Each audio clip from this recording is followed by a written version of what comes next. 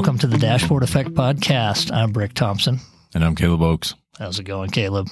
Pretty good. How are you? I'm good. Thanks. Good. So what are we going to be talking about?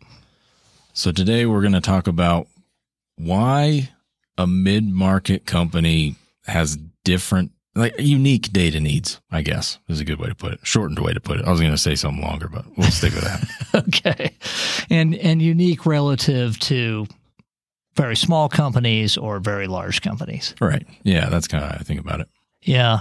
As I was thinking about this, I think one of the main differentiators that makes it a little different is mid-market firms are often private equity owned. Not always, but often. And what comes with that is usually a mandate and a need to grow quickly, more quickly than a privately owned company typically could take on, and even more quickly than a very large, say, Fortune 100 company could take on because they're already large. So you can double a mid-market company in a short number of years. It's much harder to do that when you're Fortune 100. It takes a while. Yeah. And the way that you do that, right, you could buy a company that's bigger than you, if you wanted to, right? And right. It's not common, but it's not uncommon either, right? To buy another company that's the same size or larger than the one that's doing the acquisition. Yeah, that's true. I'm thinking of one of our bigger clients, pretty big mid-market company that was just bought by a much smaller company backed by a PE firm. Right. And if you think about the data implications there, that's a huge, implication to the data. If you're a huge company and you make an acquisition, they're smaller, it's not that big of a deal, right? You dwarf them. So, but when you're doing acquisitions like that, then it's like, holy crap, man, we have the same volume of data on both sides, and we need to see those things together. Like if you don't have that rolled up visibility, it's like your data's useless. You're looking at half the company. That doesn't help you. Yeah, exactly. I think another thing that differentiates mid-market companies from much larger, say, Fortune 100 or Fortune 500 companies is they're typically at the lower end of data visibility and reporting, just in terms of sort of their data maturity. Yeah, they're kind of getting off the ground. They may have a couple things here or there. They're trying to figure out how they get traction. It seems like it's a normal part of company growth to take on data initiatives and roll out BI, and typically that happens in the mid-market stage. Yeah, it's true. Very small companies and even some mid-market companies we run into haven't really worked with a BI tool or used effective reporting.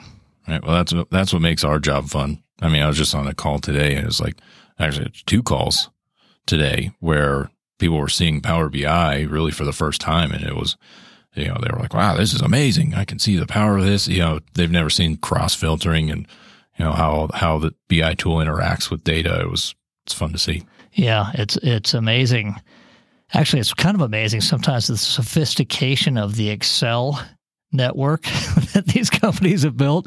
I mean, they get stuff done because they've got to run their company, but then when they see how you can do it, with a true BI tool, it's like a light bulb goes off. Right. So when you're thinking about BI for a mid-market company, I think one of the most important things is to get to insights and reporting quickly, not to feel like, okay, we have to boil the ocean, but to get some ROI, get some wins right out of the gate so that you can start getting adoption, start creating that culture. And often we'll see, because these companies haven't worked with BI tools before, just getting those quick wins will get the juices going so that they start to realize, okay, now I see what I can do with this thing, and really start applying it to their business well. Yeah, it gets people excited. And you have to go about building out the system with that in mind. To your point, you can't boil the ocean. You can't build some crazy data engineered platform and then, 6 months later put out a report. It's like that. They just don't have the appetite for that. And quite frankly, they don't have the time either. So you want to go at it quickly like that. Yeah. I think another consideration along those lines is the tool should be pretty standard, pretty easy to use. You don't want to use sort of obscure esoteric tools that are going to require finding some rare consultant or employee to come in and manage afterwards. Using SQL is probably a good idea. Yeah. I mean, these companies, they don't want to be locked into having consulting company build them a BI system and be tied at the hip to them forever. They would like to build a team and later take it over. So if you lock them into some weird, obscure tool that's hard to hire for, that doesn't do them any good. Yeah. And in fact, we see that a lot, actually. There's just great marketing out there for weird, obscure tools that are going to be a pain to maintain. Yeah. And it's one of the reasons that we've really focused on the Microsoft Azure Synapse tool set, because it's very standard. There are tons of people that know how to use this tool. You're not locking someone into something obscure that's going to be hard to maintain. Right. And you know, with all of those things in mind, like you're trying to put out reporting quick, you're trying to get quick wins, get buy-in from the business, not spend a ton of money before you start seeing some return, and you want to have those well-known tools. You got to put all that together and build a system that meets those needs. Right. So it's a unique challenge, I think. Yeah, I agree. I think one of the other differences we already talked about at the front is that, you know, there's a mandate to grow quickly if you're private equity owned in the mid-market.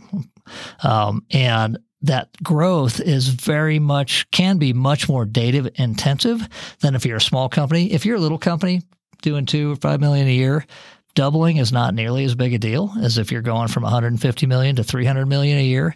You better have good data to make sure that you're managing your processes and managing costs and all those things. It's even more important, although I could make an argument for the small companies too. Yeah. I mean, I guess for the small company, you could probably make it work with the same stuff. But you know, for a larger company, you need more sophisticated tools than Excel. Yeah, you've got to have it. And so often the growth is buy and build. So you're doing bolt-ons, you're buying companies, bolting them on, and it becomes even harder to manage that integration and make sure you're actually getting the value out of those bolt-ons if you don't have good data. So it's important to do it early and do it well. Yeah, that's another piece of the puzzle, right? Is how do you build a system that's, again, simple, gives you quick wins, isn't too expensive, and can manage and be scalable for when you do add more companies to it.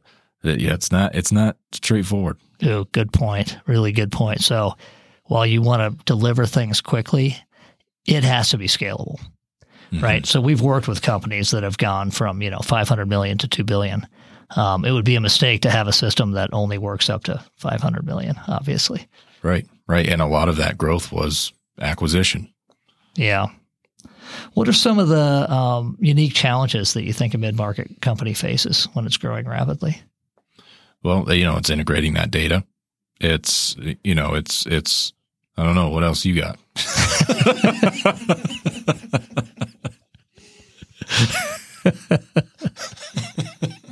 I got nothing. Yeah, that's all I got. All right. Well, I think that covers what I wanted to on this topic. Anything you want to add before we sign off? I don't think so. I think we covered it. Okay. All right. Thanks, Caleb. Thank you.